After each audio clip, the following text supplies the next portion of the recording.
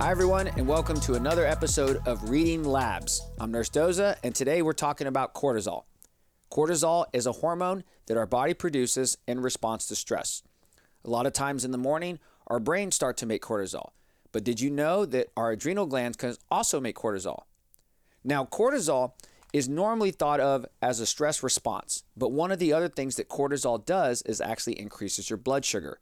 So when you wake up first thing in the morning and hopefully get sunlight, the brain will release cortisol from the adrenal gland as well, and all of that will increase your blood sugar, which provides you with energy throughout the day. Now, blood work will show you that cortisol has a certain range it needs to be in, even in the morning. Some labs will have cortisol from 7 to 10 a.m. in a range about 6 to 19. As you progress throughout the day, your cortisol levels should decrease.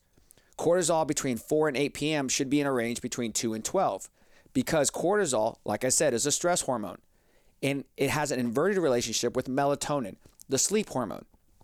If your cortisol is too high, you will not have enough melatonin preventing you from falling asleep. So think about this throughout the day. If you have trouble falling asleep at night and you were to check your labs, it's very possible that your cortisol would be higher at the end of the day, higher than it should be. And if you're thinking about having adrenal issues, keep in mind that cortisol is just one adrenal hormone. It only tells one part of the picture. But for most people, the cortisol level should be higher in the beginning of the day than the end. So if you're having troubles waking up, if you're having trouble falling asleep, you maybe should look into your cortisol levels because your levels could be inverted or could be dysfunctional and probably need to get back in a healthy range.